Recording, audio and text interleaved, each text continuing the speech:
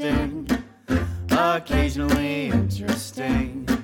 They are occasionally interesting. I'm gonna not bother putting my headphones in today. Ooh. Everybody say words. Risky move. Whiskey mixer. Whiskey mixer. Whiskey mixer. Is that how you warm up for your podcast? It's a tongue twister. Unique New York. Unique New York. Whiskey Unique mixer. New York. How does everybody Whiskey know about mixer. Unique New York? Unique New York. Say- Probably a comedy thing. I feel like a Judd Apatow movie. But this has been a vocal warm up for centuries. Yeah. But Black Bug's Blood. how now, Bronco? Rubber baby buggy bunkers always bounce back. Do you know any tongue twisters? No, just that one. Who slit the sheets? The sheets are slit. Whoever slit the sheets is a good sheet slitter. She sells seashells down by the seashore. One smart fella, he felt smart. Two smart fellas, they felt smart. Three smart fellas, they all felt smart. Peter Pepper picked a peck of pepper. You failed! All right. Now Today's we're all warmed up. yeah. Our voices are super warm and lubricated, and we're ready to bring you the sweet, dulcet sounds of Ruan. Hey. Hello. All right. Ruan is the host of the Ruando podcast. What's your subtitle? It was Perpetual Orgasm Infinite Play. But are you changing it? I mean, it is also, but I might change it. So. Yeah, why are you speaking in It past is, tense? it was, and it will be. I didn't even remember that I had a subtitle until you just asked that question. Oh. Yeah. So just by me asking this question, are you now thinking of changing it? or Yeah, I is think this- so, because I made that subtitle before I knew I had any listeners, and I was like, I'll just throw out these words that I like. Yeah. They were both titles of my book at one point. Nice. Yeah. What's the current working title of your book? Actually, it's Infinite Play. I was Perpetual Orgasm, but I kept getting rejected by publishers. I was like, this is probably not a good title. It's probably not sellable. Why? That seems like the opposite of truth. I mean, why? I don't know. Could you have People- Perpetual Orgasm on a book in Barnes & Noble? It seems like kind of heavy. Tim Ferriss's 4-Hour Body, the subtitle is... The 15-minute Orgasm, which is about my cult. What? No Yeah, way! you didn't- yeah, Oh, yeah. Fantastic segue. Yeah. So, and I heard about the cults from a TED Talk. They were very, very big in mainstream at one point, but they were in a TED Talk, and then Tim Ferriss was trying to hack everything in that book. So he was trying to have a sex chapter, and he got my cult One Taste to teach him a 15-minute orgasm practice. And he actually coined that term, and then they used it as marketing for many years afterwards. And did they say as made famous by Tim Ferriss or something? Like No, they saying just said you include him? the feature on the website, it said home of the 15-minute orgasm or something like Oh, that. I like that. Yeah. Okay, can you give us a brief insight into the 15-minute orgasm? Yeah, so it's actually inaccurate the way Tim Ferriss pointed it, because their definition of orgasm is different. It's a state of high sensation, not a climactic event. Mm-hmm. So the idea that you would have a 15-minute orgasm is kind of a poetic twist. It's just like you're in a state of high sensation for 15 minutes. You're feeling good for 15 minutes, but the whole practice is a man strokes a woman's clitoris for 15 minutes in specific 10-step fashion. And the goal is not to have an orgasm. It's to feel the sensations in your body more acutely. And the man learns how to feel the woman's sensations. It's basically like practicing empathy on a physical level. That's cool. Yeah. Do you employ these practices on unknowing ladies?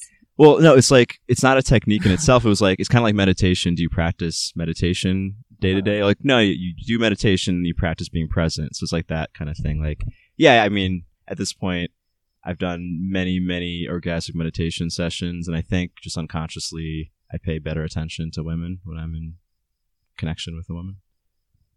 I mean, but do you like these specific sequences of stroking? Are these things that you employ in your... No. It's like a practice. It's like you wouldn't like practice breathing meditation when you're talking to someone, but you just be like, pay attention better. Yeah. But yeah, it has totally changed my way of relating to women and people and touching human bodies and stuff. For Okay, sure. so let's start with let's go chronologically through Okay. your life. So The year was 2012. Yeah. well, even before that, the year was 1994. You saw a movie called Catwoman, and the rest is history. No, yeah. I think, no, it was, I think 92. uh, Batman Returns the second Batman with Michael Keaton, the Timber. So I was thinking I was 4, and Michelle Pfeiffer licks, what was Michael Keaton's face, and I thought that was the first boner I remember getting. This was the first time I connected like something about like sexual imagery and erections, because like, you know, little kids get erections, but they don't know why. It's like, oh, there's something to that, and it feels fun. So I would replay Catwoman licking my face over and over again all the time as a small child. I thought that was, I didn't know what sex was. That was just like the hottest thing I've ever seen in my life. So, Michelle Pfeiffer. So, yeah, how would you describe your relationship to sex up until you saw the TED Talk that got you interested in One Taste? I didn't have much sex before then, but I intentionally, or no, not intentionally. I was just very awkward around people, so it's kind of hard to get laid.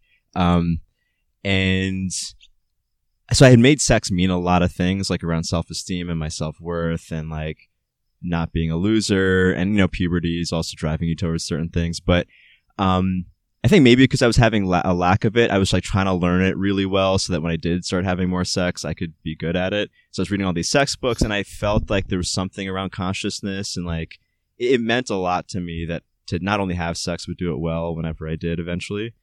And the TED Talk was one thing that was like, oh, there's something around consciousness and sex that go together. Like enlightenment can somehow exist in this orgasm thing. Like that was really like interesting to me, because I had already tied my self-worth to connecting with women. And that was around in your early 20s when you saw that TED Talk? I think I actually might have still been a virgin the first time I saw it, when I was a freshman in college. And then yeah. And then I watched it like another 50 times over the next 5 years. Wow. Maybe more, I don't know. Which TED Talk? It was called Orgasm, the Cure to the Hunger in the Western Woman. And it was by the cult leader Nicole Daedone. And she quoted the Dalai Lama, and it was a really good TED Talk. I think it was great. I watched it on first dates with women that I was into. Like, what was the typical response? That was interesting. Like, they always say like, that was interesting, because I was like, this is the type of sex I want to have, and they'd be like, that was interesting, and then nothing, you know. What type of sex would that be? Like real. So she coined the term slow sex, which was her best-selling book. It was like off of the slow food movement, where you like stop and really taste your food. Like it was the whole thing, like stop and really feel the micro sensations in every type of touch and every type of connection and stuff, as opposed to just like rushing to climax. So they really like separated the idea of climax and like the state of orgasm that people want to live in, which I thought was really interesting too, and very in line with like some of the more ancient tantric ideas. So yeah, I wanted to like feel, because I also, so at the time that I actually got in contact with them, I was doing a lot of pickup artist stuff, because I was trying to like get over my anxiety. So I was getting laid, but I was so emotionally disconnected that it eventually became erectile dysfunction. I was 23. So I was taking Viagra, I was doing drugs, I was doing all these things that were like further disconnecting me from my feelings, and it was getting really bad. And so I kept going back to this TED Talk. Like, I think there's something with like really feeling my feelings that is important, but I don't know what it was. And then I met them, and then... How'd you meet them? So I've been following them ever since I saw the TED Talk as a freshman in college. 5 years later, they happened to move into New York, or set up shop in New York. Like, where had they been based previously? San Francisco. Like, I think in 2012, they really blew up, and like they opened hubs in London, New York, Austin, Boulder, some other Los Angeles. And I happened to live like 4 blocks from their first center. It's like, serendipity. I have to go. I still think it's serendipity. I had to go. And I expected to learn like some sex skills and stuff, but instead they just talked about feelings and emotions. And actually, the Hot Seats game we played yesterday was one of their intro games. I just think, I mean, that games like that really opened me up. It's like, wow, you could just talk about your feelings with strangers. Like, I'd never done that before. Like, I never had like a deep conversation with any of my friends emotionally. Wow. And so yeah, I just became hooked on it. I didn't even care about the sex stuff by the time I took their first OM class, orgasm meditation class. I just was like, I just want to talk about my feelings with these crazy people. Yeah. Why do you think it is in our typical society that there is such a rush to get to climax and not feel our feelings or our sensations? Well, I really think it goes back to the military-industrial complex of like production being so... We've talked about this before, like production being like such this champion thing over the artistic side of life or the feeling-based side of life. We're trying to produce money, especially in a place like New York where you're trying to make rent and get ahead in your career and, you know, get the right relationship asset. Like people are trying to get the best partner they can get, and they're constantly switching around. And I think they forget that life isn't all on paper, which I think it comes back to consumerism and stuff we've spoken about before. It's like it's more focused on getting the notch on your old belt than it is to be in a moment and experience somebody. Yeah, the notch being getting laid or even having like a trophy partner. I mean, you see that a lot everywhere, but like I think in New York, because it's expensive and there's so much. But it doesn't always seem like it's like a totally external validation. I mean, maybe even external validation just between the two of you, where you're just trying to get your partner there as quickly as possible in order to prove that you can. Yeah. You know, I think, exactly.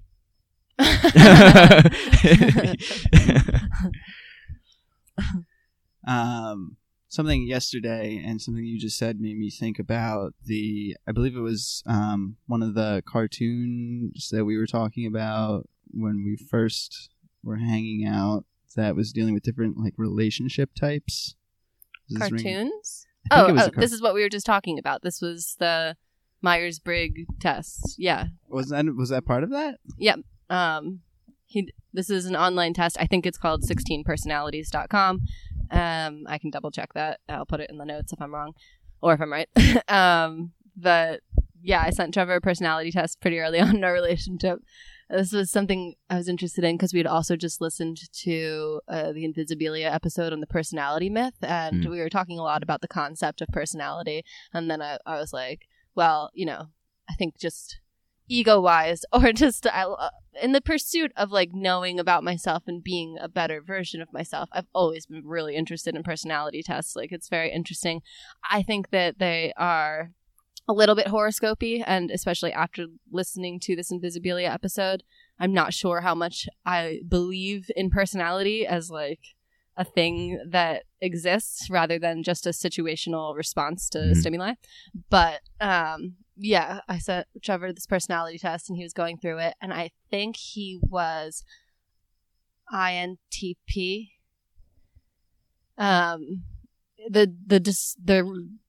The searcher or the something like that. The discoverer. Yeah, is that the right I don't know. letters? That's Trevor said that earlier. I just remembered. Okay, yeah. So, and then he was reading through this and was like so freaked out. He had never taken a personality test before and was like, "What?" I mean, freaked out in a gleeful way. You said the words like, Are they watching me right now? And then he was like, what the fuck? They said that in the next paragraph. They said, are we watching you right now? Oh my God, they really like know me. What's going on? And yeah, I don't know where you go ahead. Where were you going? I think this was in the same like week that we were talking about it, but I remember referencing Brad and his relationship because we had just hung out with him, and he was, you know, there's different types of relationships, typical relationships that we enter into. One of them is like the one that looks good on paper, where, you know, you check all these boxes, good job, nice car, you know, will look good to the parents, and that gives your relationship value, so it lasts way longer than it should because you think that that's what society says your partner should be like. And then there was like a set of at least 4 that were different versions of... Do you go into the specifics of what was going on with our friend? He was in a relationship with a woman that he was not very emotionally connected to from what he was saying, but had the possibility of advancing his career. They worked together. I think she was in a position higher than he was. And, you know, it made a lot of sense intellectually to continue this relationship. They were about to move in together, and he was like, I just really don't fucking like her. I'm like, well, that's not a great reason. Like, I don't know what to tell you. It's going to end poorly, but hey, your dharma. I mean, you know, there's tons of these relationships based on these things that do last a really long time and don't necessarily end poorly, but it doesn't mean that they go well. Like on the day to day, there might not be any type of enjoyment, but that doesn't mean that there's a catastrophic ending. That's true. I think there's also something said that, you know, like arranged marriages are more successful statistically. Yeah, I was just thinking successful meaning that they don't end because they have a different definition of marriage. I sort of look at it as like kind of settling for mediocrity. Like, okay, I can have something that's stable, but, you know, not necessarily based off of passion and fire, but because of that, it's more stable. Yeah, there's also I don't know if I subscribe to this, but it's like a tantric idea that with arranged marriages, it's like it's decided by fate, so you have to make it work. It's like they actually learn to love each other because like they don't have a choice, so they like, really need to learn how to love. And that was kind of like the idea behind some tantric practices. Like, can you learn to love the person who happens to be in front of you because that's who you got? And I don't know. I suck at relationship longevity, but I like the idea. Why do you think you suck at relationship longevity? I'm super avoidant on the attachment theory end, and I'm afraid of. This is something I've been discussing a lot while at this retreat that we're on. Yeah. Here, wait. Say a quick sentence about where we are, what we're doing right now. Yeah. So, created this little retreat with a woman that I'm connecting with deeply. We wanted to we were on another vacation last weekend and we're like, oh, we want to do something really cool. We're supporting cool people that we know that are helping other people in the world. I have this like little charity that I'm a part of where we like allocate money to little things. We're like, what would even be better than just giving money to a needy person, spending a little bit of cash on people in a way that they can help other people better. And that would actually make a bigger impact. So we got you guys together with some other cool people we know to spend some time together. It's kind of a test run to see if we definitely want to do it again after yesterday and today. But that's what we're on right now. We're in the mountains in Thailand. And really quickly, if somebody wanted to donate to that charity, how would they do so? TheNeighborFund.com, minimum $10 a month. And with that, you get to vote on how the money is used every month. And what are your 3 categories? We're switching to quarterly starting now, but people, which is a person in need. It could be an artist, an entrepreneur, a person you know. Causes, which are traditional charities, and then magic, which is finding a way to spread enchantment through the world, which is what this retreat was meant to be. And I can say from experience that it was indeed enchanting. Awesome. Yeah. Oh, wait, attachment. Going into So attachment. So anyway, I have a history of not sticking. I've never even finished a year lease on an apartment, and I've never made it to an anniversary in a relationship. Ironic that I coach people on relationships and how to get close, but I don't stay in them myself. I mean, don't you feel like that is so often the case? Like some of the very best teachers are ones that can't employ their own practices, but that doesn't negate how much insight they have and how clearly they're able to see others. Because I've thought about it because like I've helped a lot of marriages not end in divorce because I know what to tell the guy to do, how to, get his wife to connect with him more. But like I myself don't want to stay in the relationships for whatever reason. Do you have any insight into what those reasons may be? Well, we've been breaking it down this retreat. I was hurt like in high school. It's like embarrassing to think about like that far. It's half a lifetime ago. And I don't ever want to be the one that's left, and I always leave first. Or I choose people that I know I'm not going to stay with for whatever reason. That's what I did for a very long time. Yeah. I would pick people that I knew that there was some sort of fundamental flaw with that inevitably this was going to end. And or at least in my head, I think a lot of times it was even a really pretty weak, shabby excuse for it, like to not.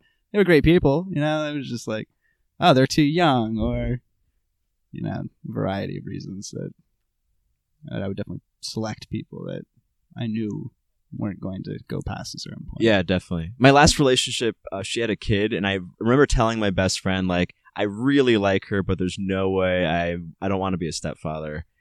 And I still I moved in with her. And I was like, looking back, I mean, she was great. And I was like, why did I set myself up for that? I just wanted to have this experience, I guess, unconsciously, semi-consciously. I don't know. Well, also, I mean, I feel you heard the saying, like, it sucks until it doesn't, Mm-hmm. like it doesn't work until it does. Like all of our relationships prior to now had to be kind of shitty in order for us to learn all the lessons we needed to get to each other and for it to now work out. If the relationships we'd been in had been worth staying in, then we wouldn't be here getting married. Yeah.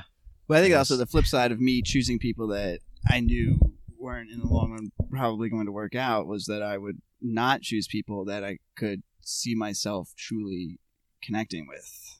And it took a long time to get past that to the point where I would then, go and purposely choose people that I could see a lasting future with and risk getting. I'm also thinking, if we zoom out on a meta level, if you're saying, like, because what you said makes so much sense. Like, we kind of need a bunch of practice relationships to be good. Like, who's to say that that was wrong of you? Like maybe you made the right decision choosing the wrong people so you could have a bunch of practice relationships before Jen. Totally. That's absolutely what I believe.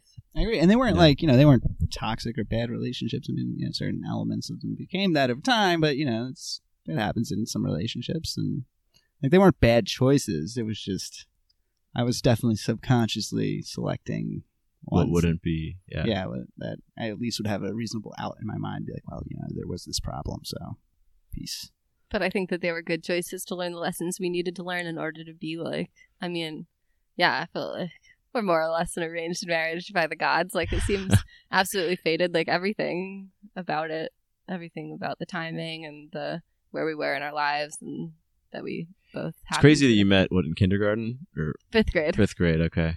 Yeah, 'cause I remember when I was that young, kindergarten through 5th grade, I'd be like, whenever I had a crush, I was like, I'm going to marry her. I'm going to marry Kelly McCormick. And I don't know what she's doing. Like, it'd be crazy if I got with her. Yeah. But what? Maybe you were supposed to marry Kelly McCormick. I don't know. Shouts out to Kelly McCormick. I don't know what Kelly, she's doing. we know you're a big fan of the podcast. Please reach out. What do you think it is about age that changes that perception of a relationship? Of like, young love feels so all-encompassing. Yeah, I think it's just you don't have a lot of experiences, so the first time you feel something, and maybe the second and the third and the fourth time seem like such a big deal. And you're like, well, I kind of know how this goes. I did exactly this set of feelings last time, and then I felt like this later, and eventually you learn, hopefully.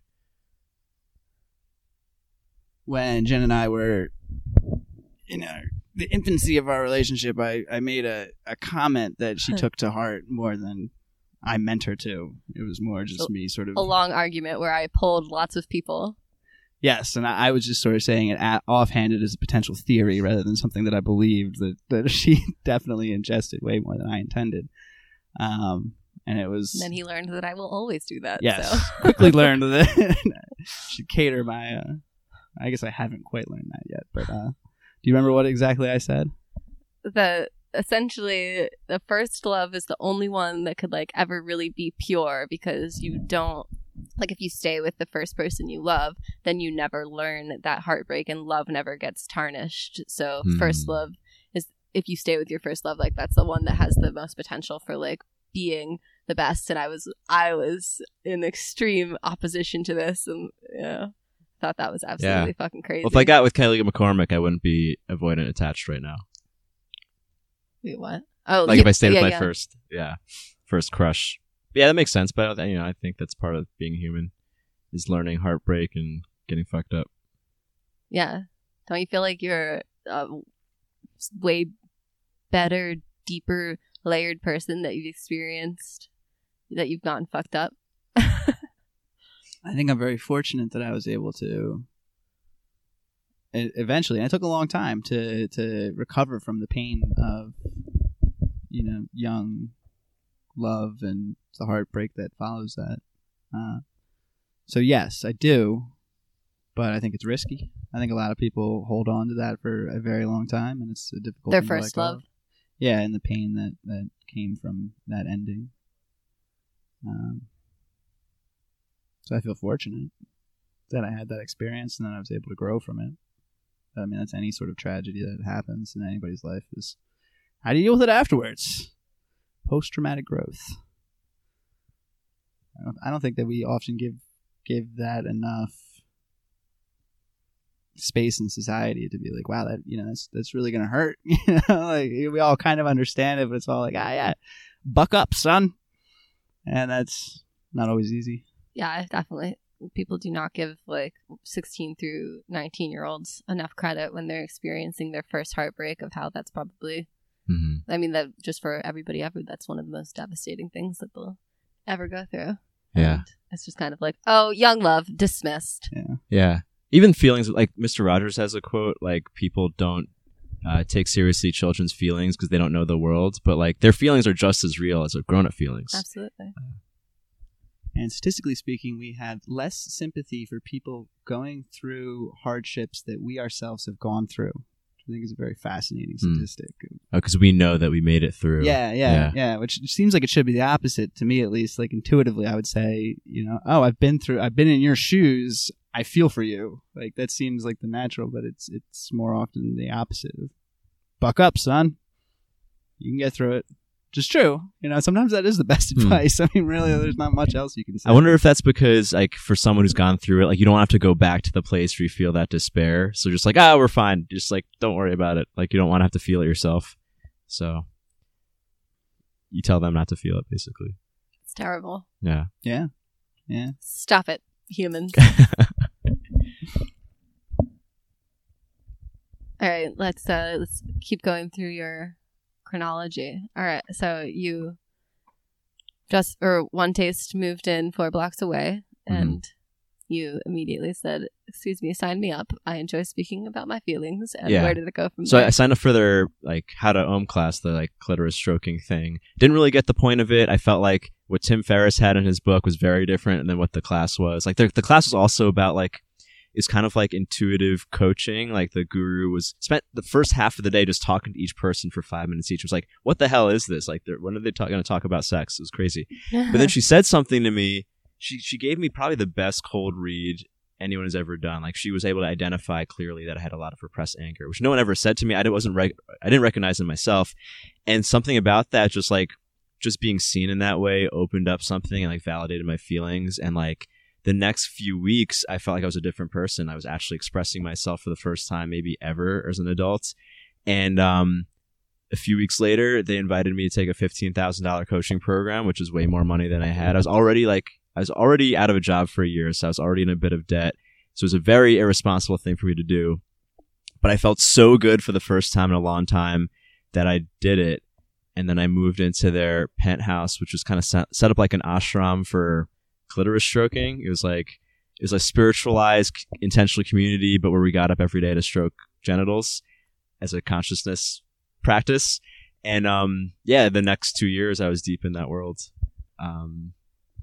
doing that stuff. That was my transition. You all in the same room together stroking genitals? Oh yeah, that was the thing. So like even if you weren't in the coaching program or in the community house, every Monday and Wednesday you met up. Kind of like a yoga class, you paired up and you stroked the clitoris. What was the general pubic hair situation of women? So it was really female. It was a matriarchy. It was very female focused, female empowerment. So women were encouraged to not do whatever they wanted. So I saw the most bushes I've ever seen in my life because like every young woman I'd been with had been shaved up until that point, shaved or trimmed or something like that. So yeah, I got okay with pubic hair. I got okay with vaginal odors. I just saw enough of it that was just like, okay. Interesting. Yeah. So yeah, what's your overall relationship to the vagina as a whole before and after your time in One Taste? I've seen so many that everything is like whatever. Like as far as pubic hair, I only care if it's like a few days past shaving is prickly. Other than that, I don't care what you do. This is like a theme in my book. Like nipples still fascinate me because women keep their tops on during that stuff. So I've seen way more vaginas than nipples. So like when a woman gets naked, I'm like, oh, that's what your nipples look like. But with vaginas, I'm like, I've seen something that looks like that before, probably. So I don't know. I think that's a strange thing with my perception of female bodies. Was it only stroking of female genitals, or did male genitals ever get played with? Male ohm was an advanced practice. Uh-huh. So they did that, but only when you're pretty deep in. And there's a few reasons for that. Like one legitimate reason was that I think women need physical touch more, and like to have the attention sent to women's bodies is something that's lacking in general in our culture. But also not to men's bodies? Yeah, well, like, so the way it was posed is like men jerk off to porn typically because they want to experience a woman. They want to experience sympathetic arousal, like seeing a woman coming. Whereas women tend to masturbate with vibrators conventionally because they need direct stimulation. So a man stroking a woman's clitoris kind of fulfills the need for both people. And a lot of sex is conventionally male orgasm hyper focused. So like this is kind of like a balancing thing. And as a man, like you actually learn to like pay attention to both bodies together, which I think is a skill men lack, and it's good for you too to like learn how to empathize. But then also, I think it's like marketing tool to get men to stay in longer when they can get stroked eventually. Yeah. Yeah. So everything was both. Like there was a light side and a dark side to everything they did, pretty much. I mean, It seems like that for everything in life, basically. Yeah. Just because, yeah. Yeah. Every benevolent thing is also a marketing tool. Yeah. No.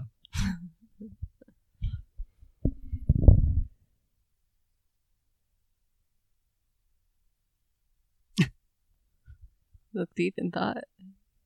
You're cocking a question.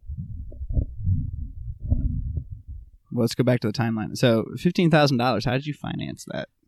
Zero APR credit cards, which, I mean, there's another thing with the credit card consumer system. A guy who was unemployed for a year was able to keep increasing his credit limit. I just kept switching cards, and it pretty much lasted until the month I left the cult when my APR kicked in. So it's kind of like an odd synchronicity as well. But yeah, I just kept getting a new credit card on zero APR until my credit was so shot that I couldn't. So that's basically what I lived on. And so I left 2 years later. I left with like $35K in debt, and I couldn't qualify for any apartment, and like life sucked. But for 2 years it was great. I had like unlimited funds. I mean, enough to live. And how many years was it from the time you left until the time you moved to Thailand? Like a year and a half. Oh no, 2 years. No, 1 year. Exactly. 1 year exactly. Oh no, 2 years exactly. Sorry. Yeah, 2 years. And now you run a podcast, a website where both of these you write on or you educate on topics of sex, male empowerment, connection, what other? Yeah, a lot of the stuff I learned. I mean, One Taste was my education in a very deep way, and personal development for men. Most guys are looking for help with dating, but it really is an emotional thing, or they have a sexual question, but it's really like a self-esteem thing. I mean, all of it ends up being emotional. And yeah, so you're what words would you use to describe your coaching? I don't know, personality technique. Are you a life coach? Are you a sex coach? Are you a personal development coach? What are you? I try. I mean, I think the term life coach is corny, but it's probably the most all-encompassing. Yeah. So that's probably the best thing. I try to stick with the verbs. I'm like, I coach people. I don't say I am a thing. Yeah. Yeah. I like that. Distinguish. Too much identity. I just want to say what I do. So you started learning coaching techniques in One Taste. Yeah, so I took the coaching program thinking life coaching was a ridiculous idea, but I wanted to learn more of what they did. Like, I just felt like they had the solution to all of my life angst.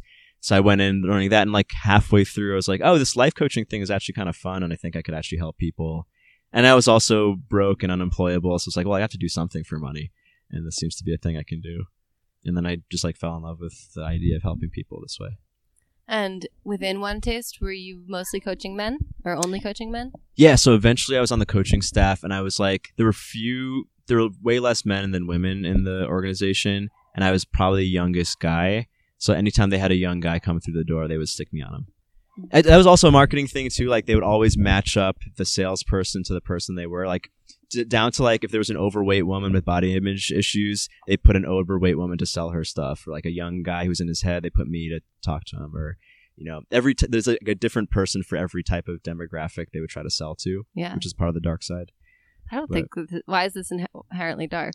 Well, like, we'd have a class, and then at lunchtime we'd break down who we thought could buy stuff and how to talk to them, and like who should talk to them and what insecurities to hit on to talk to them. Like, but just because you're selling a product, I mean, if your product is to overall enhance the quality of that person's life, do we need to say that is malicious just because you're putting a monetary value on it? This is where it's like kind of tricky, because that's how I see it. But I mean, like, at what point is sales underhanded? Like, because like the products weren't bullshit, but they were definitely overhyped. And like, I think the dark part was that they would help you with what they promised, but it would also make you dependent and probably cause you to lose more money, maybe lose your job, and do things that you would later regret morally. And it was all a slippery slope. Like, I ended up I had a good experience. I think I got my $15,000 worth, but I also left with way more debt than that, and I was kind of confused for a few years after that.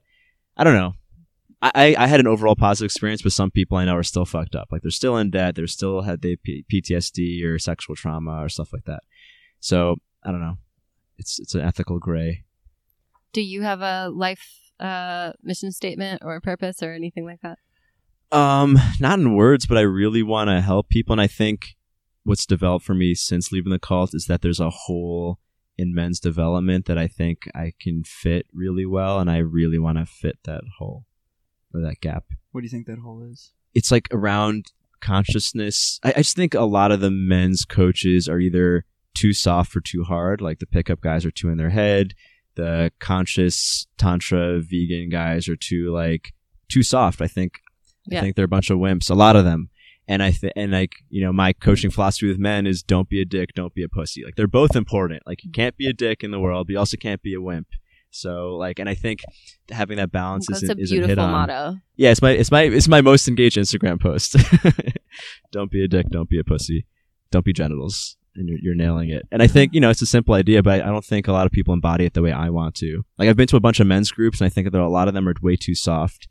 Like, there is something about male vulnerability that requires challenges and confrontation and, like, being tough with each other too. Like, that's part. Like, my favorite videos, you may have seen this, is like little kid trying to break the karate board, and he's crying, and like the coach is like, you can cry, but like also do it, and then he does it and he feels so good. Like, I think that embodies like male growth. Like, it's not about hugs and pats on the back. Sometimes it's about like, you can cry and do the shit you're supposed to do. Like, yeah, that's beautiful. Yeah, anyway, I love watching those videos. They always make me cry.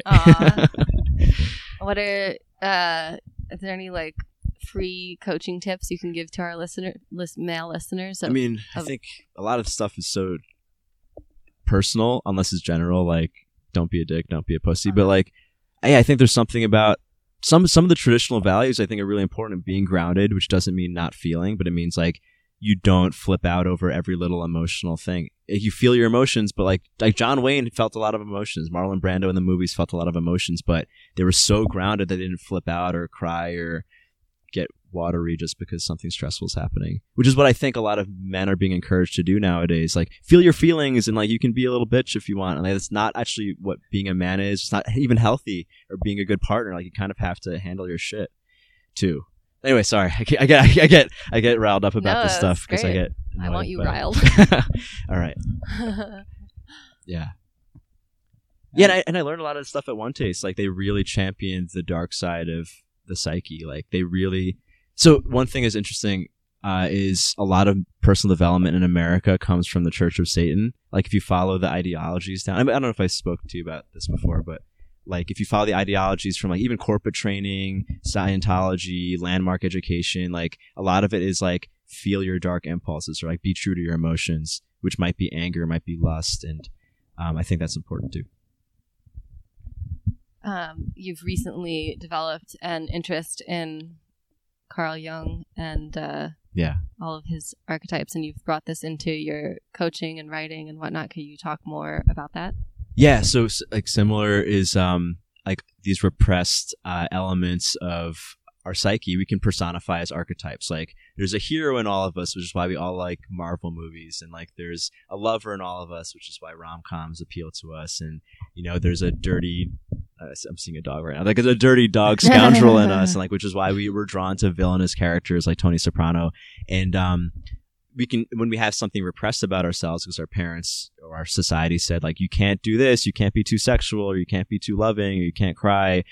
It's like a character in our psyche got like locked up, and these cause us to have unconscious detrimental behaviors. Like, maybe we end up being violent when we don't mean to, or we end up being sneaky or manipulative, or we end up not going for what we want or speaking up for ourselves. And I think it is an effective tool to personify these as a character that it's like a shadow, like Peter Pan's shadow got detached from you, and like integrating them allows your real personality to come out in a constructive and benevolent way.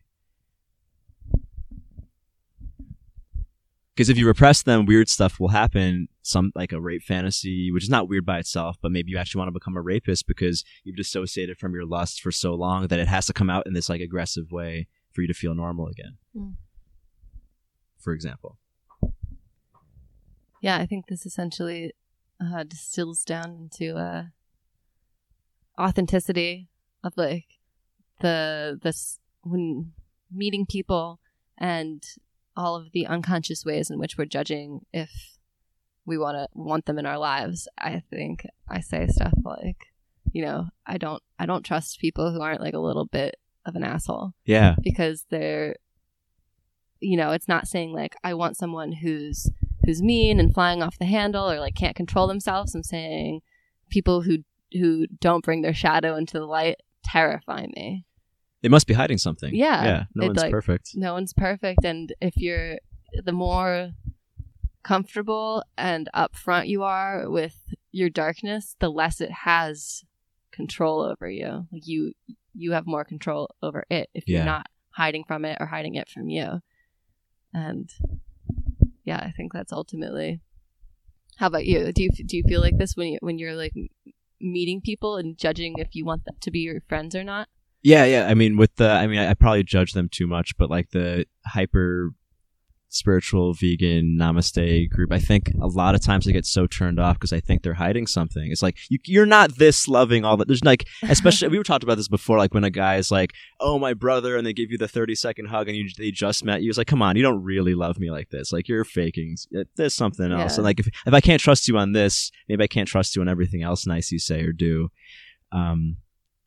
Yeah, I'm going to out you. Last night, Trevor was like, I just got to say, like, the more time we spend away from the hippies, the better I feel.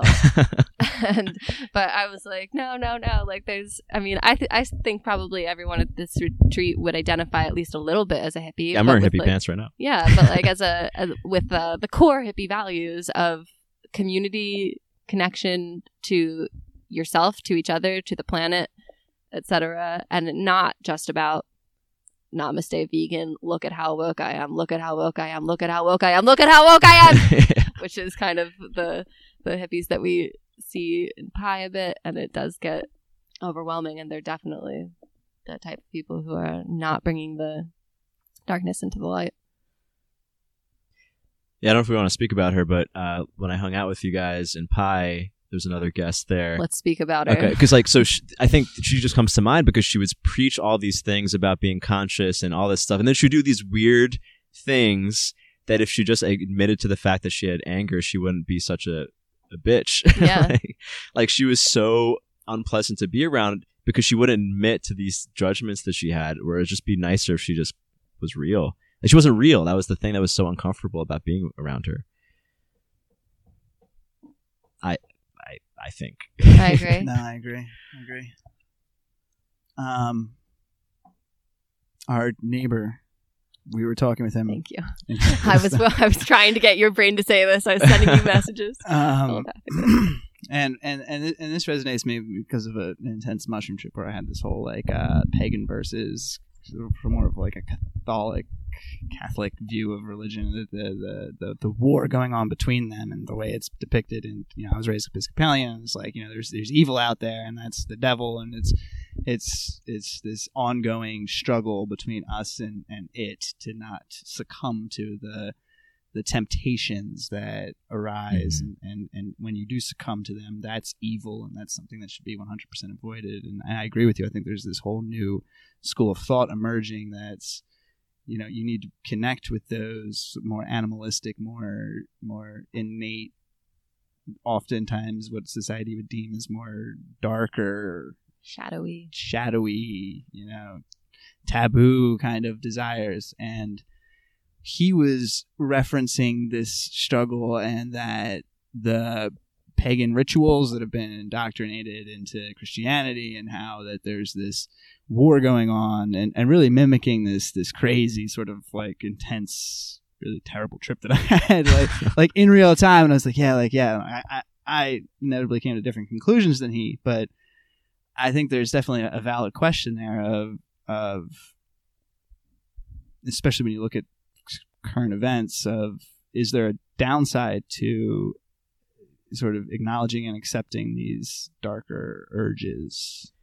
Yeah, well, I would say, like all the demonic imagery are again archetypes. Like we all have anger, we all have violent impulses from time to time. We all want to, we get pissed off in traffic and stuff. And like as Jen was saying, if you're hiding them from yourself, I think that's when it comes out. Like if you look at all the serial killers that are in TV, everyone says they were such a nice person. Like they were like clearly repressing something, and it comes out in this weird way, as opposed to like actually feeling your piss off and like talking about it and expressing it in a way that doesn't kill people. Maybe that's a hyperbolic view, but I do think like, the really bad stuff happens when we repress it. Like if that murderer got to express his anger when he was 4, maybe he wouldn't want to kill animals and people, for example. Maybe there's probably exceptions to that, but I think, and Christianity's big addition to the collective consciousness was dissociating and like making a clear line between good and evil. Like if you look at some of the older religions like Zoroastrianism or something that led to Christianity and ideology, they didn't consider the demon side of us like as evil. It's just like another part that happens, and embrace it and learn how to express it in a way that doesn't destroy people's lives. Because good. I think you'll really enjoy Jitterbug Perfume. Yeah. It's next on my reading list. It definitely explores this conversation in an interesting way. Yeah, I can't wait. Plus, you learn how to become immortal. Oh, sweet. Yeah, if you want to hang out with us forever, we'll be around. I'm down. Yeah, I'm cool. super down for that. Also- Podcast in year 3000. Yeah. Yeah. In the year 3000. It's beautiful. Nobody watches Conan. No. Oh, fine. Yeah. Also, one more addition about our neighbor is that he's kind of like a very extreme version of this Namaste hippie who's saying, but like with a bit of a religious turn of that he's accepted God into his heart and God is everywhere. But he's saying all this shit and he's never said anything remotely positive or nice. It's all unbelievably negative and judgmental and fear-mongering. And it took us a little bit to come to this conclusion where I was like, what is it like I feel so terrible being around him and conversing with him, and like for most intents and purposes he seems somewhat nice, but he's never said anything positive. But it took us a while to figure this out, to kind of distill this of like, holy shit, that he's an incredibly negative person, but he's hiding or disguising that as it's like what else is being hidden? Like what other weird shit, or dark stuff, if you can't trust his demeanor. Yeah. Oh, because one thing, and I think this is why it was explored so much in One Taste, is that sex is a place where you kind of have to be real. Like if people who are really fake and put up these facades often have problems in the bedroom because you kind of have to explore your real emotions, which is why a lot of darker things show up in bed. Like there's a lot of fetishes and taboos and things. We were talking about this yesterday. Because something either turns you on or it doesn't, and like you have to be real in bed. I think there's a few other areas in life where that's true. How does role playing factor into this? I think you're getting to experience emotions you want to experience in a way that's not real, whether it's a rape fantasy or an age thing or an incest play. You don't actually want to do it. There's a part of you that like thinks it's interesting, so you do it in a kind of a fake way where everyone is safe. But so that you get doesn't to satisfy. that doesn't count as fake. Like role playing is an extension of reality. Well, I think it's the real emotions you're curious about in your deep brain, but you don't actually want to do something that would harm someone. And I think if you really play with that, I mean, I've coached guys who have like pedophilic OCD fantasies. It's like they definitely are not pedophiles, but they get hung up on this idea and they're ashamed of it. So like it's like don't think about the pink elephant. Like they can't stop thinking about it. And like they're genuinely good people. They just got this thing stuck in their head. Yeah, you should definitely. We really recommend Invisibilia: The Secret History of Thoughts. It's their pilot episode of Invisibilia, and it goes into a somewhat similar thing of this guy who gets obsessed with these violent urges and is like convinced that he's a murderer, and it's just a type of OCD. Yeah. And he goes to all these different therapists who have these different styles of therapy and keeps on progressively getting more and more freaked out about what an evil murderer he is, until he finds one therapist. And we learned from this episode that actually right now, at least in American psychology, the majority of psychologists believe that your thoughts don't really matter all that much, and that your thoughts are not a reflection of who you are. But it took him a couple tries to find a psychologist who was of this belief, and made him, do a couple different therapies before the big one where he made his patient hold a knife to his wife's throat because he was so worried that he was going to kill his wife. And then he was able to see clearly that he was never going to kill his wife. Once he had the ability to kill his wife, he had no actual desire to follow through on this. It was just a type of OCD where he had a bad thought and then would get so obsessed with this bad thought that he couldn't stop playing it over and over again. And don't think about a pink elephant. And Yeah, I'm into. I mean, I think that stuff is so interesting. But man, if that therapy didn't work out right, Yeah. They built up to it. Like there was many tests before the big one of making sure that this was real. But yeah. So they were really they didn't do anything that extreme. But in one case, like anytime someone had an aversion or a fear, they tried to act it out or do something extreme. I did some stupid stuff when I was coaching for them. Like I had this one girl who was afraid of men. So I took her to the top of this roof in Manhattan and I told her to push me off. And like we did that for like 30 minutes. Like I was waiting for it. I was like, now I'm like, why the fuck did I do that? That could have been so bad. Yeah. But I don't know. I was in a different reality where I was like, yeah, this is what everyone needs. Wow. But anyway, yeah, I did some stupid stuff. That's amazing. In that world. Are you all interested to get into with him our conversation from the other night about men being terrifying? No. Okay. Not really, but if you would like to. No, I'm just curious. I feel like we played that one out the other night. Between you and I? Yeah. Played it out? How? I don't know. You sure? If you would like to. No.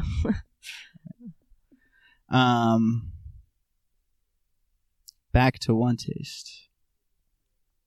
What was there a turning point where you decided that this wasn't something you wanted to continue to pursue? There's a couple, or there's two, like, so 9 months in, I started work, or 6 months in, I started working for them. So I got to see a little more behind the scenes.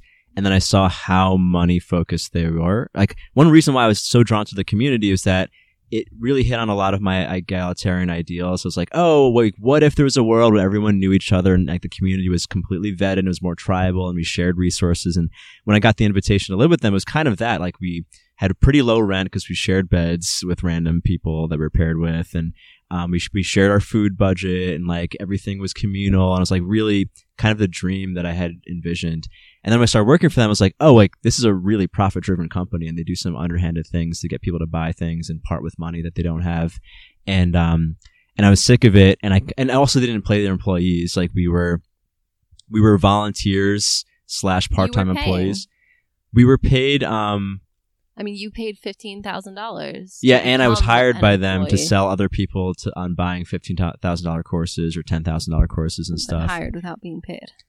Yeah, because like our commission plan was never written down, so like it would change every time we asked about money. It was like, oh, you get 10% of whatever you sell, or like, oh, you get a salary of this much, and like we didn't get paid for 2 months. So like, I was very worried about money the whole time. So I made a big stink about it. I got publicly shamed within the company for like being, Ruwan is money focused. Like he doesn't do this from the goodness of his heart. And I was like, wait, but I need to pay the rent that you were charging me and pay the course fees that you were charging me. Yeah. Like, anyway, it was like a bit of a mindfuck because like no one else spoke up. Anyway, so I got fired and I was happy to be fired, but I still love the community.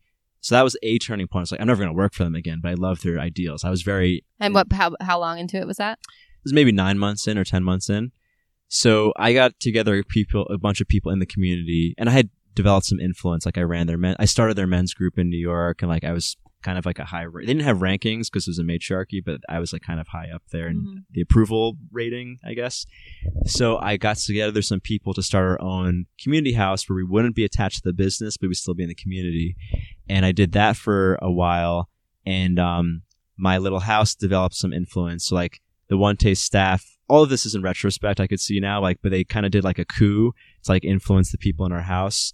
And the second turning point was I wanted to work with the guru directly to write a book with her, because they're all about, they wanted to make me come back because I was influential, but I didn't want to. So we went back and forth. And I got access to the guru that you're not supposed to get, basically. Like most people pay like $40,000 to spend a week with her. And I was trying to get her in for free. And basically she gave me a public ultimatum: either you commit your life to us or you're out.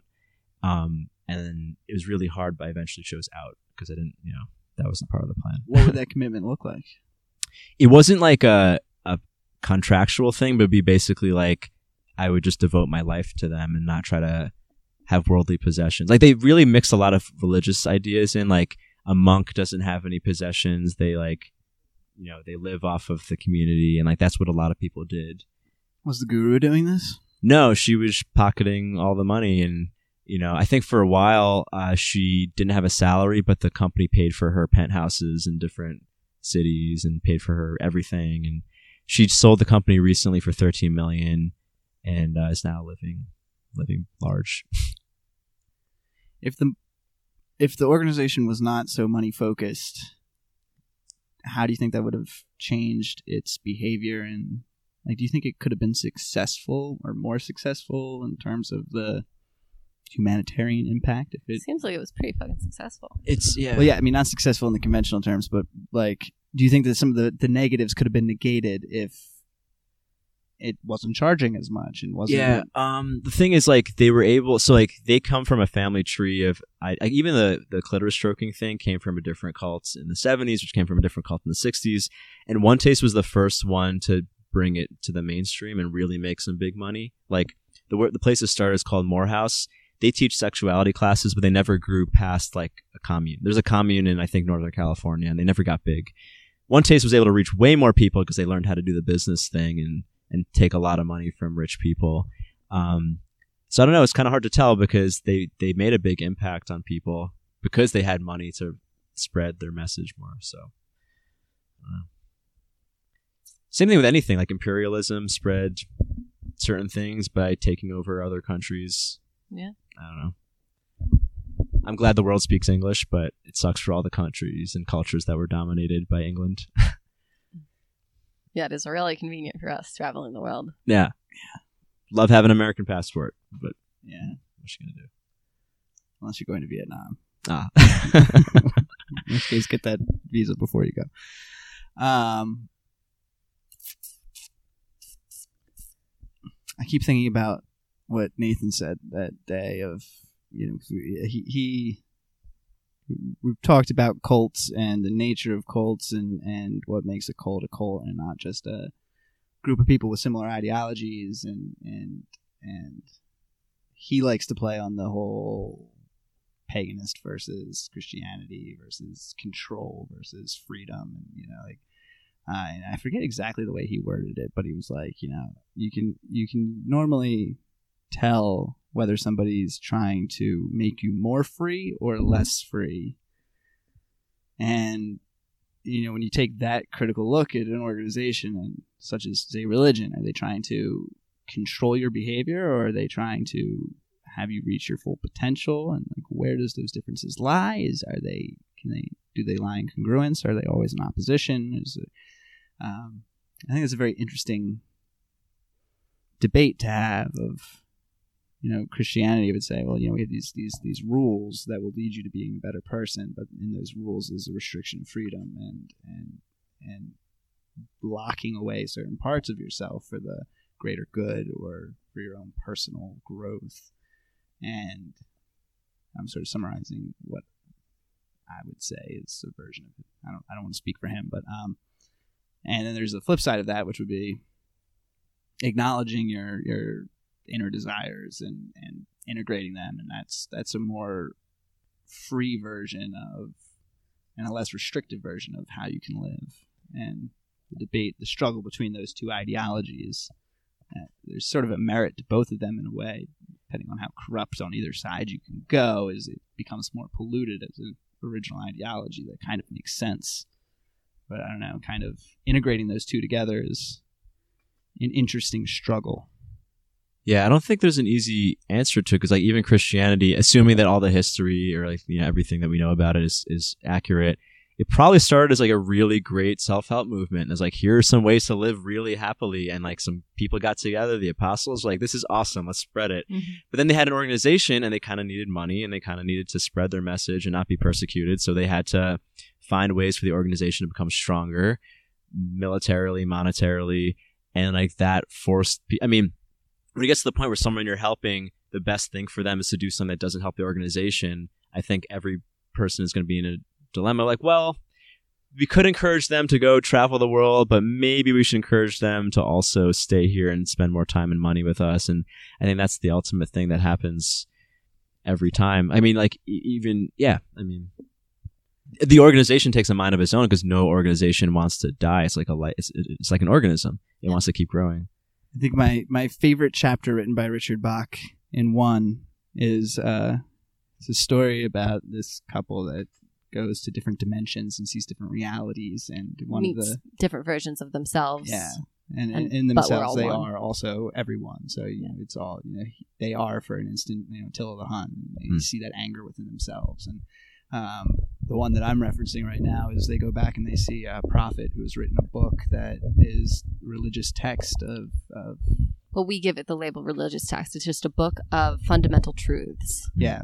and answers to the big questions. And these answers are correct, and you know for a fact they are the way.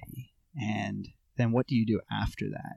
How do you preserve that? How do you guard that in its truth and have it not be And share it. and without it being tainted by religious organizations that have their own agenda, and then do you safeguard it? Do you create an institution around it to protect it, to make sure it's not manipulated? Do you defend it with your life or other people's lives? Do you kill in order to preserve it? And the conclusion that it comes to is that these truths are self-evident, and that only people who have already come to them can truly get it. So going forward and trying to sort of spread it is sort of unnecessary, because the only people who are going to be receptive to it are people who already understand it on a fundamental level, even if it's not as eloquently worded in their own heads, but already have a basic understanding of what it means. And therefore trying to create an organization and do all these things to spread the word is counterproductive. For the ideology. For the ideology. But what if that prophet needs to make a living and wants some worldly things? Like, hey, I could pimp this book out, get a Rolls Royce. And what if somebody doesn't like the idea of these truths being spread and tries to destroy the book? What do you do? Yeah, you gotta kill him. You gotta send a crusade to end them. Yeah, that's an interesting dilemma. I think once you stumble on something that is right, it feels like you should share it and protect it.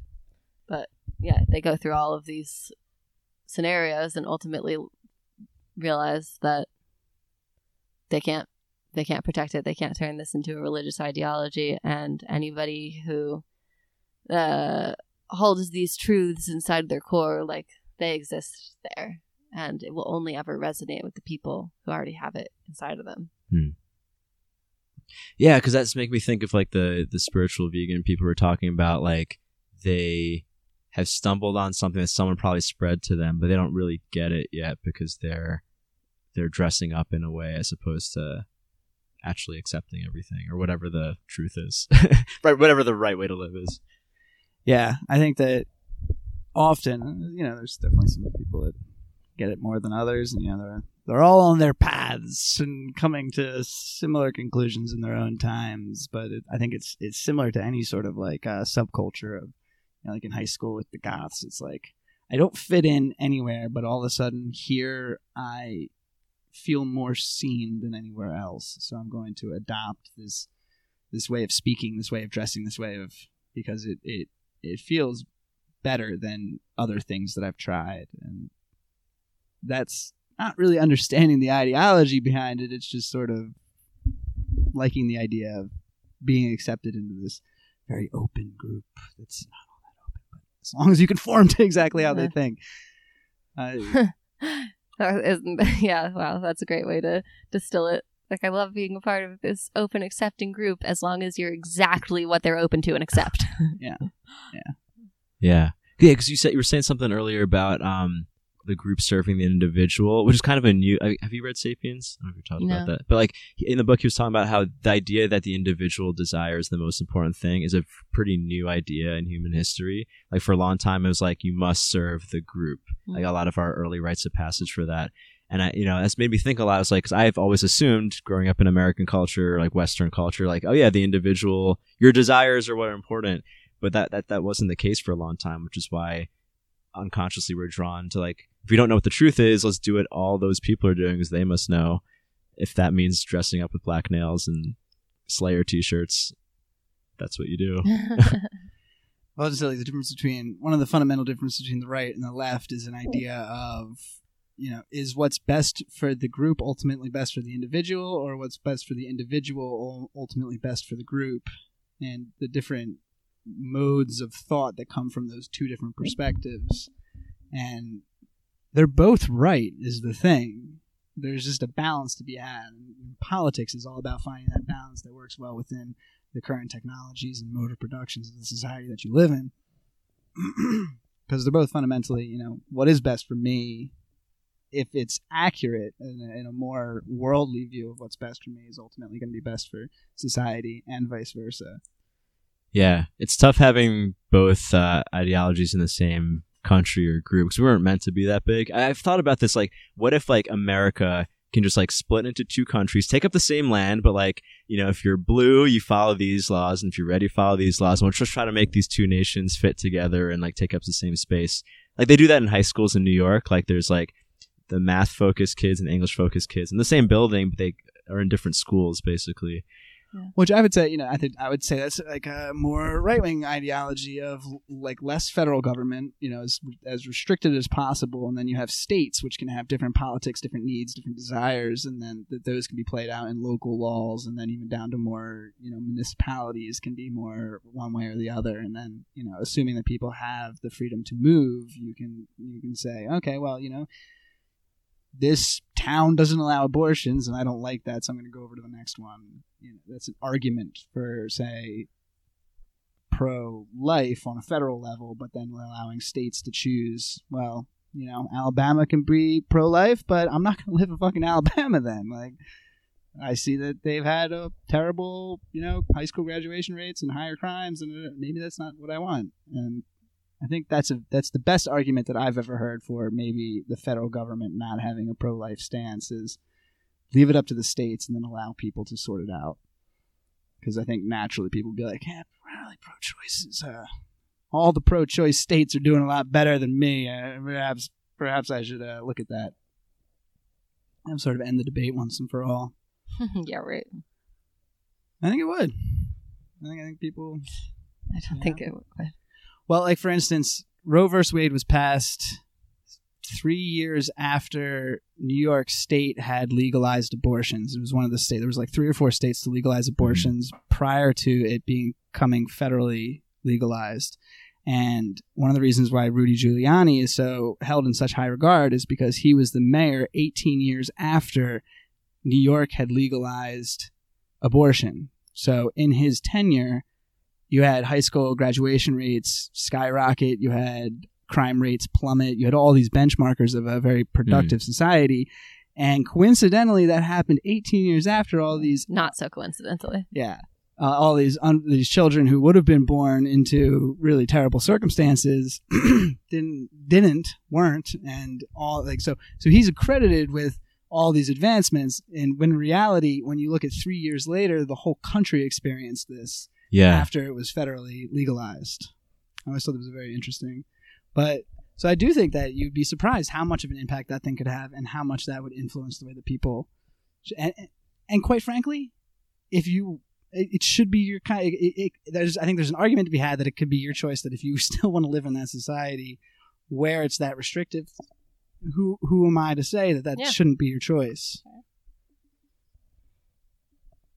For the record, I'm pro-choice. As long as we give mobilization options. That's the other problem, is that people can't move as easily. In an ideal world, you can move wherever you want to, and then you can vote with your feet, but that's not a reality. And it's even less of a reality when you have a restricted society. Yeah, destructive practices that then further restrict your mobility. And Yep.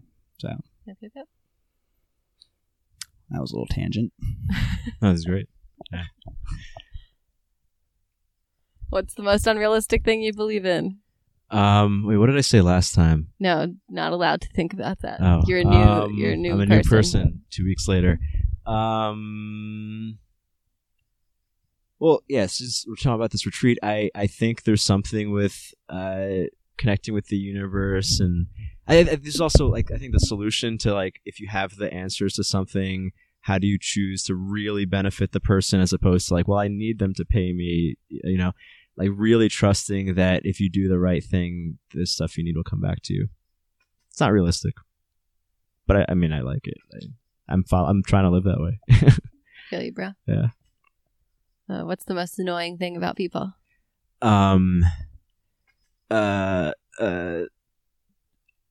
Ironically, I will say judgment, as I judge such people. As I judge, I've said a few judgmental things this podcast, but I think it's annoying. It's only annoying when they're wrong. Yeah. Right. Or when they're not judging the same way as you. That's what it comes down to. What's your favorite thing about yourself? Courage to do the stuff that is scary. Well, that's what courage is, but yeah. Can a man be brave when he's afraid? A man can only be brave when he's afraid. That's the only time a man can be brave. That's the only time a man can be brave. The movie's that from? Game of Thrones. Right. I feel like it's also probably from somewhere else. But. Yeah.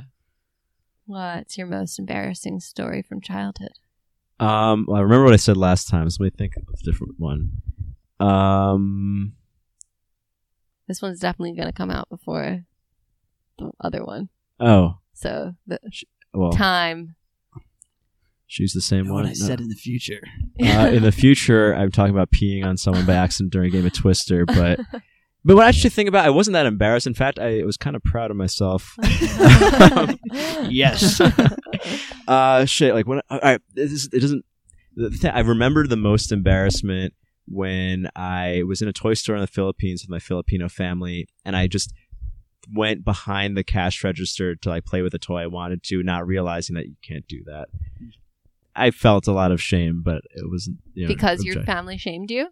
No, because I was like, why did I think that was okay to just walk? I was 7 years old, so I was like walking under skirts of like the workers and stuff. I don't know. I remember feeling a lot of embarrassment at the time. I remember in 3rd grade, I brought in an electric pencil sharpener. I thought this was the coolest thing in the world. I was like, I love fresh pencil, and I put it on my desk. I'm very proud of this thing. And then my teacher was like, "You can't have that. Like, what are you doing? Like, nobody else has that. Why would you think you can have that on your desk?" And I was so mortified about this really stupid thing. Why couldn't you have it? I don't know. She had to conform. Yeah, everyone had to conform. Yeah. The ironic thing is that the teacher, same teacher that my brother that had, who really helped my brother. Right? Yeah, it was a teacher that I absolutely loved. A lot for what he did with my brother. He really would take some of the more. So Tommy? Yeah. He's a musician. He's pretty famous in our town. Oh, sweet. Yeah. He had a Tommy Conwell and he was on the top. He had a hit single in the 80s. What's his band's name? It was Tommy Conwell and the Little Kings. And the Little Kings. And I think he's now the Young Rumblers or something like that. Or maybe I have those reversed. Maybe he was the Young Rumblers now. Now he's I don't know. Check him out. Yeah, he's great. He's a great guy. I don't hold that against him, but it definitely is. It Yeah. No, it's remembering of a better embarrassing story. Remember when Disney princess dolls had like a stand that would play their theme song? Yeah, I'm looking at you, Jen, because I assume that you played with dolls as a little girl. Nope, my brother was 5.5 years older than me. I was not like permitted to play with dolls. I was, they would be terrorized. I think I started playing with dolls around age 8 when American Girl dolls became popular, but prior to that, like all of my childhood, it was like only stuffed animals, because if I ever showed that I was interested in girly stuff, I would get beat up. Oh man, that's rough. Wait, all the girls in my kindergarten class had like these dolls, and I remember playing with them during playtime, like making the music sound. And then we were taking a test or like doing something quiet, and I was like, I want to do that now. And I didn't realize that you can hear stuff more when it's quiet. So I played this like in like a whole new world, played really loudly, and then I was like so embarrassed. So I tried. I didn't know where to put it to make the sound go away, so I sat on it. I was like trying to squeeze my butt cheeks over it hard enough that the sound would leak. Then the teacher found out, and the girl got in trouble for it because it was her toy.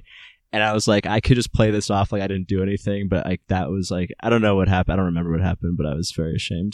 Did you come clean? I don't think I did, but I think the teacher didn't really care. I just had an overactive guilt mechanism. Do you know anybody who doesn't have an overactive guilt mechanism? Well, now I think I repress guilt because every time I do psychedelics, I feel a lot of guilt that's not even my guilt. I think I just don't feel that emotion enough. Right? I find ways to not feel guilt when I did something I should feel guilty over. Interesting. Yeah. I think maybe as a reaction to my overactive guilt as a child. I don't know. What book has most influenced your life? Finite Infinite Games, which Aaron left at your place for a few weeks. Didn't take ownership Lied over. about. Yeah. Son of a bitch. Yeah, no, it's my favorite philosophy book. I read it while I was in the cult actually, and it put a lot of things in perspective for me, especially like being super heady and like on paper focused about things, like how I could get the practical value out of situations to developing faith. And my arm tattoos come from the title. But that sounds like a great book. Let's read this book. It's a great book. Is it about game theory? What is it? No, game theory was kind of my obsession beforehand. I think that left me kind of cold in the way I looked at reality. And Finite Infinite Games is about like, I guess, infinite game theory of like how all of life is a never-ending game that doesn't end. You're not supposed to win it. You're supposed to keep playing it. That's a very simple way to put it, but it's a good book. I recommend it. That's interesting. Why did game theory make... Like, to me, I sort of felt the opposite of like, okay, here's how people act given a certain set of circumstances.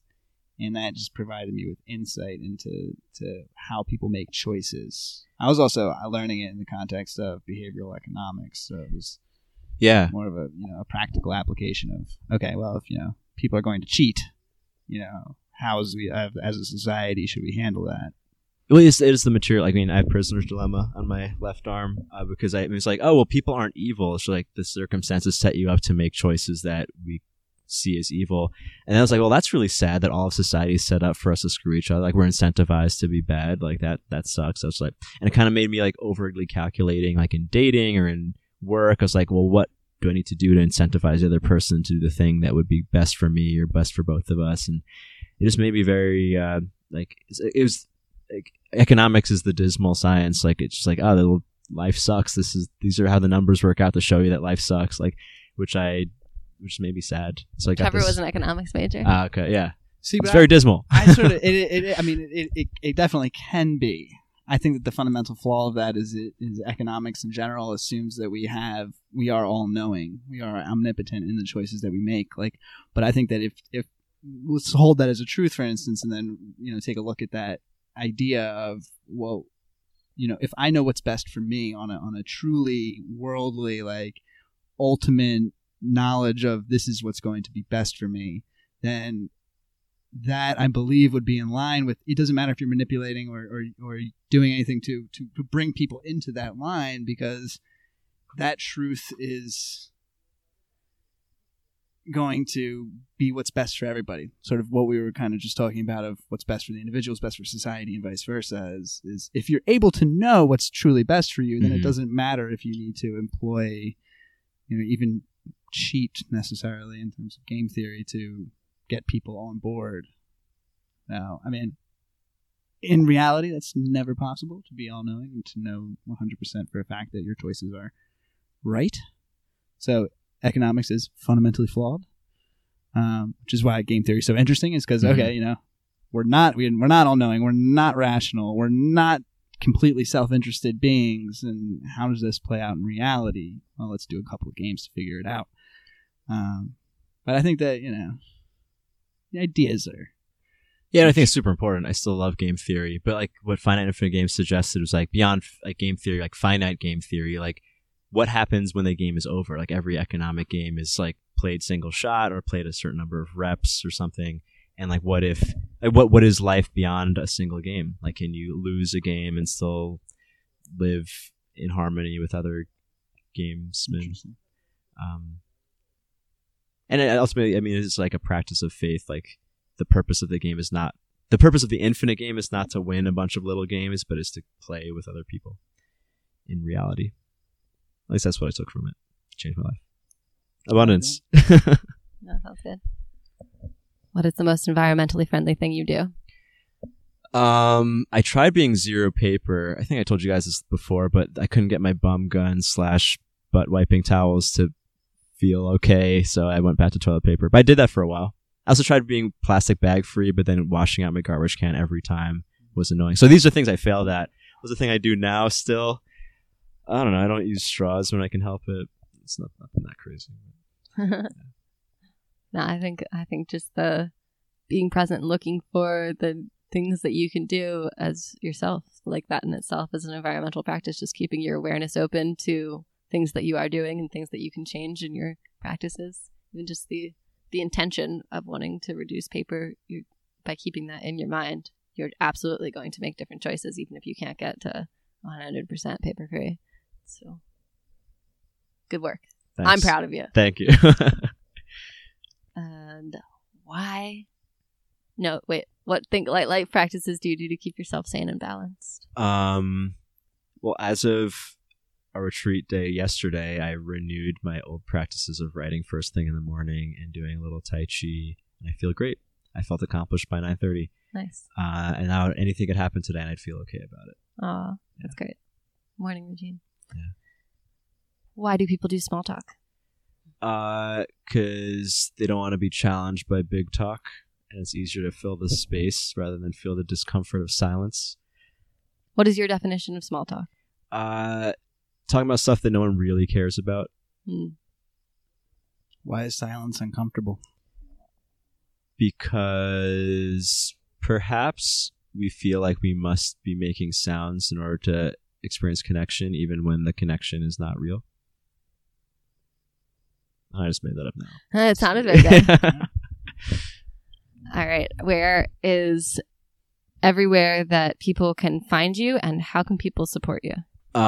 Best thing would be to go to Ruwando.com. That has everything, links to my podcast, courses, how to get in touch with me, my Medium stuff if you want to see my writing. If you want to participate in the Neighbor Fund, you go to theneighborfund.com. As mentioned, a $10 donation gives you the same voting rights as everyone else to vote on how we allocate funds to people, causes, and magic. And then the idea was to reverse the tragedy of the commons. If we can hit a high enough scale where like we all willingly invest in something that helps the greater good, as opposed to hoarding our wealth as incentivized by the prisoner dilemma of society. That's the attempt, at least. It's small, but it's growing, and we've done some cool projects. You can see it on the website so far. You've been listening to Occasionally Interesting. Today we have Ruwan. It's been a pleasure speaking with you. Yeah, always fun. Thanks for having me. Thank you. Thank you.